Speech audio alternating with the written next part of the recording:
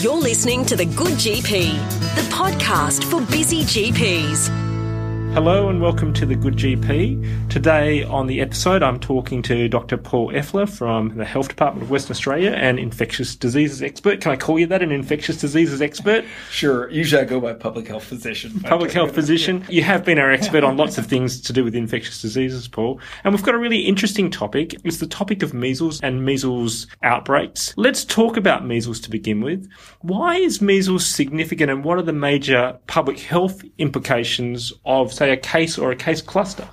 Well, measles is the most infectious disease known to humans. And so we always say if you're susceptible and you're exposed to measles, you're very likely to get it. And historically, measles has been a big killer. And we still see that in refugee camps around the world where people are malnourished and other conditions, that it really is a killer still.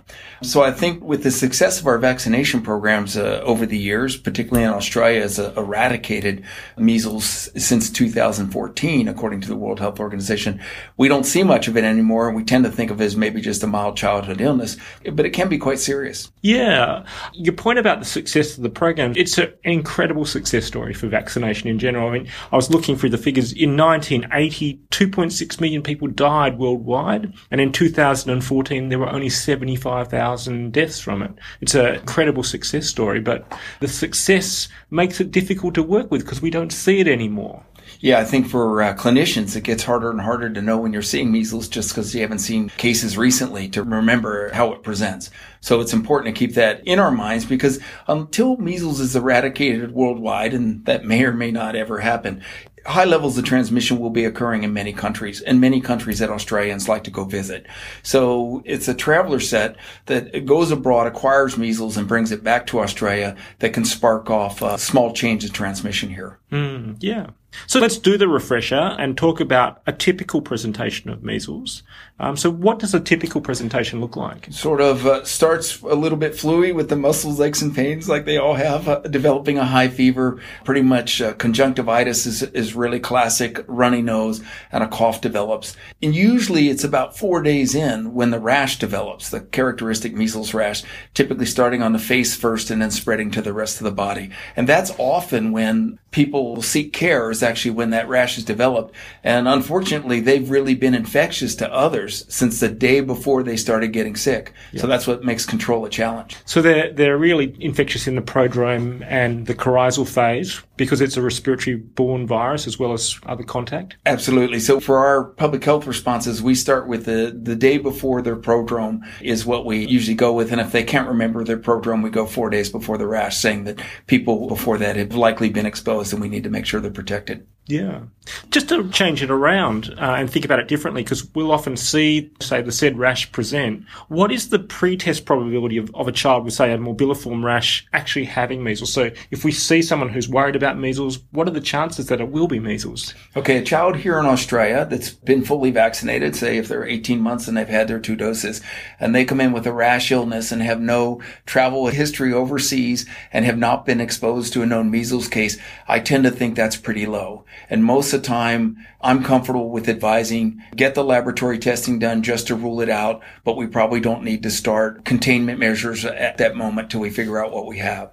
On the other hand, if you have a young adult, typically somewhere between the 20s and 40s, they're too young to have gotten natural measles and a protection or immunity through that, and too old to have gotten 2 doses of the vaccine for sure, and they've traveled abroad and they come back and have a high fever and a rash-like illness, that's a pretty decent probability. And so therefore we might act and start containment before we get the lab results back. Yeah, so the response from a public health point of view just depends on the actual history and things like what age group, what's the immunisation background, what the travel background is, and so forth. Sure, we have written guidelines and then we interpret them to the situation to do what we think is appropriate. And I guess most people from Australia are well-nourished, otherwise well, or they're going to have a miserable illness, but they're going to recover and be fine. But we worry about pregnant women who might not be immune, people that are immune compromised, and that's really where we try and focus our interventions to make sure that those people don't acquire measles, and if they do, they have a milder illness than typical course. Yeah, great. So if we see these people with suspected measles, what tests would you recommend doing? What's the best way to test, or what's a good sort of algorithm of testing? Okay, so sometimes you don't get advance notice, but whenever we communicate to people about if they think they have measles, we say call your GP before you just show up. Yep. Because what we'd like them to do is to say, I think I might have measles or I have a febrile rash illness. And then it can be appropriate just to see them outside the clinic, even in their car, is one of the cases that recently happened, and assess whether it ticks the boxes for measles testing. And if it does do that, that's because we're trying to not mix them with patients in the waiting room, the pregnant women, the immunocompromised people that are very likely to be there. Then you get down to how do we test for it? Well, fortunately, PCR's made it a fairly straightforward test. It used to be just serology based, and it was more of an issue. But now you get a throat swab, a nasal swab, but throats are usually easier. Collect urine, because it'll be in the urine as well. Most people also draw sera because it can be tested there as well, and they can look for antibodies, pre-existing antibodies, to potentially rule it out. So those would be the three things, but certainly a throat swab and a urine if you can get it for PCR testing. Yeah, I mean, the swabs are a little bit nicer, particularly for the little kids who might be really difficult or challenging to bleed. But I think that your advice around getting them consulted potentially in the car is really good advice, and it's probably worthwhile practices thinking about having an approach to dealing with the child with the rash so that they can really contain it and think about it. And absolutely. And if your specimen collection is not located on site, it's important if you send that patient off that you notify the collection center that this may be a measles case, because they do have procedures to try and see that individual in a way that they wouldn't expose others. Like I said, it's so infectious that we think you can acquire measles if you go into a room 30 minutes after a case has been there. So it's important to try and not mix susceptible people with potential cases. Yeah, so it's one of the ones that is really highly, highly infectious. Absolutely. You want to spray the seat down afterwards that the patient's seen. Well, it's really airborne. I mean, measles is truly an airborne infection, and that's why with travelers, they can pick it up just going through airports with other people that have measles. If they're coughing or even speaking, they can be putting measles into the air. So we really want to get the message out to GPs to, if you know folks are going abroad, especially that young adult set to middle-aged adult, inquire about their measles vaccinations, and if they don't have two in their history, try and make sure they can be caught up. Yeah, great. So if you have a possible case of measles, would you isolate that child at home or person at home? Or if they're clinically well, I would isolate both those, a child or adult. If they're being evaluated for measles, they should be out of circulation with the others if they're clinically well enough to not be in hospital. And what about the rest of the family in that situation? Do you shut the house down? And it depends on the timing of it. Right? If they've been exposed to the person long enough. So the incubation for measles, the shortest it would be is 7 days. Yeah. And the longest we say 18. Sometimes it's a little bit longer. So before 7 days after exposure, they're not likely to put anyone else at risk if they're a contact. But after that point, they could potentially develop measles. And the 18 days that you've mentioned there, is that 18 days since the prodrome started, or? That's 18 days after your exposure. So if I was exposed and I acquired it, some places have even suggested up to 21 days, but 18 is a cutoff we use. So if you make it 18 days out after your exposure, we typically think you're home free and not going to get it. Yeah. Okay. It can be hard to know, though, when your exposure is in an airborne. Especially among family members or for travel as well. Sometimes it's clear, like it's somebody at a clinic, for instance. The patients were there one day and they were exposed to a case. We know exactly when that potential exposure happened, and we can advise them appropriately about when they need to be on the lookout for symptoms and when they're all clear. I guess for GPs, the tricky thing is most often we're just seeing the rash and trying to give advice around when the rash appears. The most common question people ask is, well, when can I take this child out? I guess the answer is really once we know what the results of the tests are, I suppose. Yeah, absolutely. That's how we handle it. Until we know what it is, you shouldn't be taking the child out. And I always say to parents and others, and certainly not while the child's unwell. Really, that'll typically be non-infectious 4 days after the rash comes on, but by that time they're usually feeling much better as well. Okay, let's talk about the vaccine, which we've been using for decades now.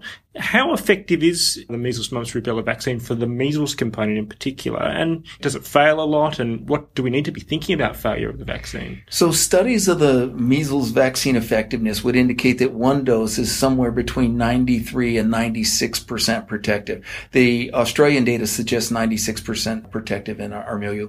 And 2 doses then get you up to 97 to 99%, depending on the setting. So It isn't a perfect vaccine, but it's almost perfect. I think that's why we've seen eradication really of local transmission of the most infectious disease known to humans, because the vaccine is so good. Having said that, it does leave open the possibility that someone's been vaccinated could acquire measles. It might just be 1 or 3%, but it's still a possibility, and we need to be open to that. We can't be 100% certain that someone's fully vaccinated could not have measles under any circumstance. So really pretty effective vaccination, and if you're a household contact of, say, someone with measles and you're immunized, you're pretty likely to be protected? Yeah, if you have 2 doses. Well, 1 dose will do pretty well, but 2 doses will do closer, and we usually consider that good enough. I'd have to say it's one of the best vaccines we have. It may be the best vaccine we have as far as effectiveness goes. But again, no vaccine is perfect in protection, and there's still that small window. The interesting thing about the math of it, as you have a population that's more vaccinated, you typically have less cases of that disease, but more of the cases will be vaccinated. Proportionally more of the cases will be vaccinated. So we will see, I think, as we go on with higher and higher levels of immunity through vaccination, a greater proportion of the cases we see will have been vaccinated at least 1 dose. Is the failure rate likely to increase as you age? So as you get older or immunocompromised, is it more likely to fail? We don't think so, but some of that's really based on natural infection, which people are immune for life. And it's a live virus vaccine, so you do get a infection. So we're anticipating that protection will extend into the older ages. And we don't see our cases in those age groups. We see them typically in the 20 to 40-year-olds, as I talked about, and then sometimes the unvaccinated very young kids. So those 20 to 4-year-olds, they're kind of on the shoulder where they didn't really get immunized or possibly didn't have the live measles. And I guess coming from a period of time where there wasn't a lot of good testing for measles as well, so they might have thought they had measles but never had measles and so forth. Yeah, so it's difficult to believe a history like that, not because you think they're lying, but it's hard to diagnose measles. It's hard to take that as for sure that they are protected. So we typically discard that unless it's lab-proven measles. But as I said, there was a transition. We used to just have a 1-dose measles policy around the world. And then somewhere in the mid-90s, we started seeing breakthrough cases on that 1 dose. And that was basically the 93% protection wasn't quite high enough. So we went to a 2-dose schedule. And so these 20-year-olds there might have missed their 2nd dose. They weren't a young kid when there were 2 doses around, and they missed the catch-up program, and certainly the 40-year-olds as well. And so they're at risk when they travel abroad. So, Paul, you're right at the pointy end of identifying cases. Are we finding where index cases are coming from, and is there a trend that we're seeing? Well, generally, it'll be travel in Asia for Perth, and I believe Australia generally. There's a fair amount of transmission in those localities, and they're popular places to go visit. For good reason, they're lovely places to visit, and I would strongly encourage it. Just make sure your vaccinations are up to date before you go. So is it Bali in particular, or? Well, I don't want to single out a single location, but certainly Indonesia and other countries in that area have transmission. But they're not the only places. I mean, there's outbreaks happening in Europe. I think Italy's had recent cases, France, and even Disneyland in California has had some action. So I wouldn't consider myself safe just if I was going to, say, the United States or Canada. I'd say just get protected and be covered off. There might be someone going through that airport that's from a place where there's transmission, even if the destination you're going isn't really known for that. And are there sort of countries in particular that you identify as particularly high risk, or? Well, it can be high risk anywhere. Unfortunately, much of the developing world doesn't have the comprehensive nature of vaccination programs we have in Australia. And so you can continue to get outbreaks. And because it's so infectious, you only need a waning of vaccination rates, as we've seen in Europe in response to just generalized concerns about immunizations, that they're having outbreaks, which is what's going to happen. It's certainly what happened in California as well. Great. Paul, thanks so much for talking to us, and that's provided a lot of great information about measles for GPs. We appreciate your interest.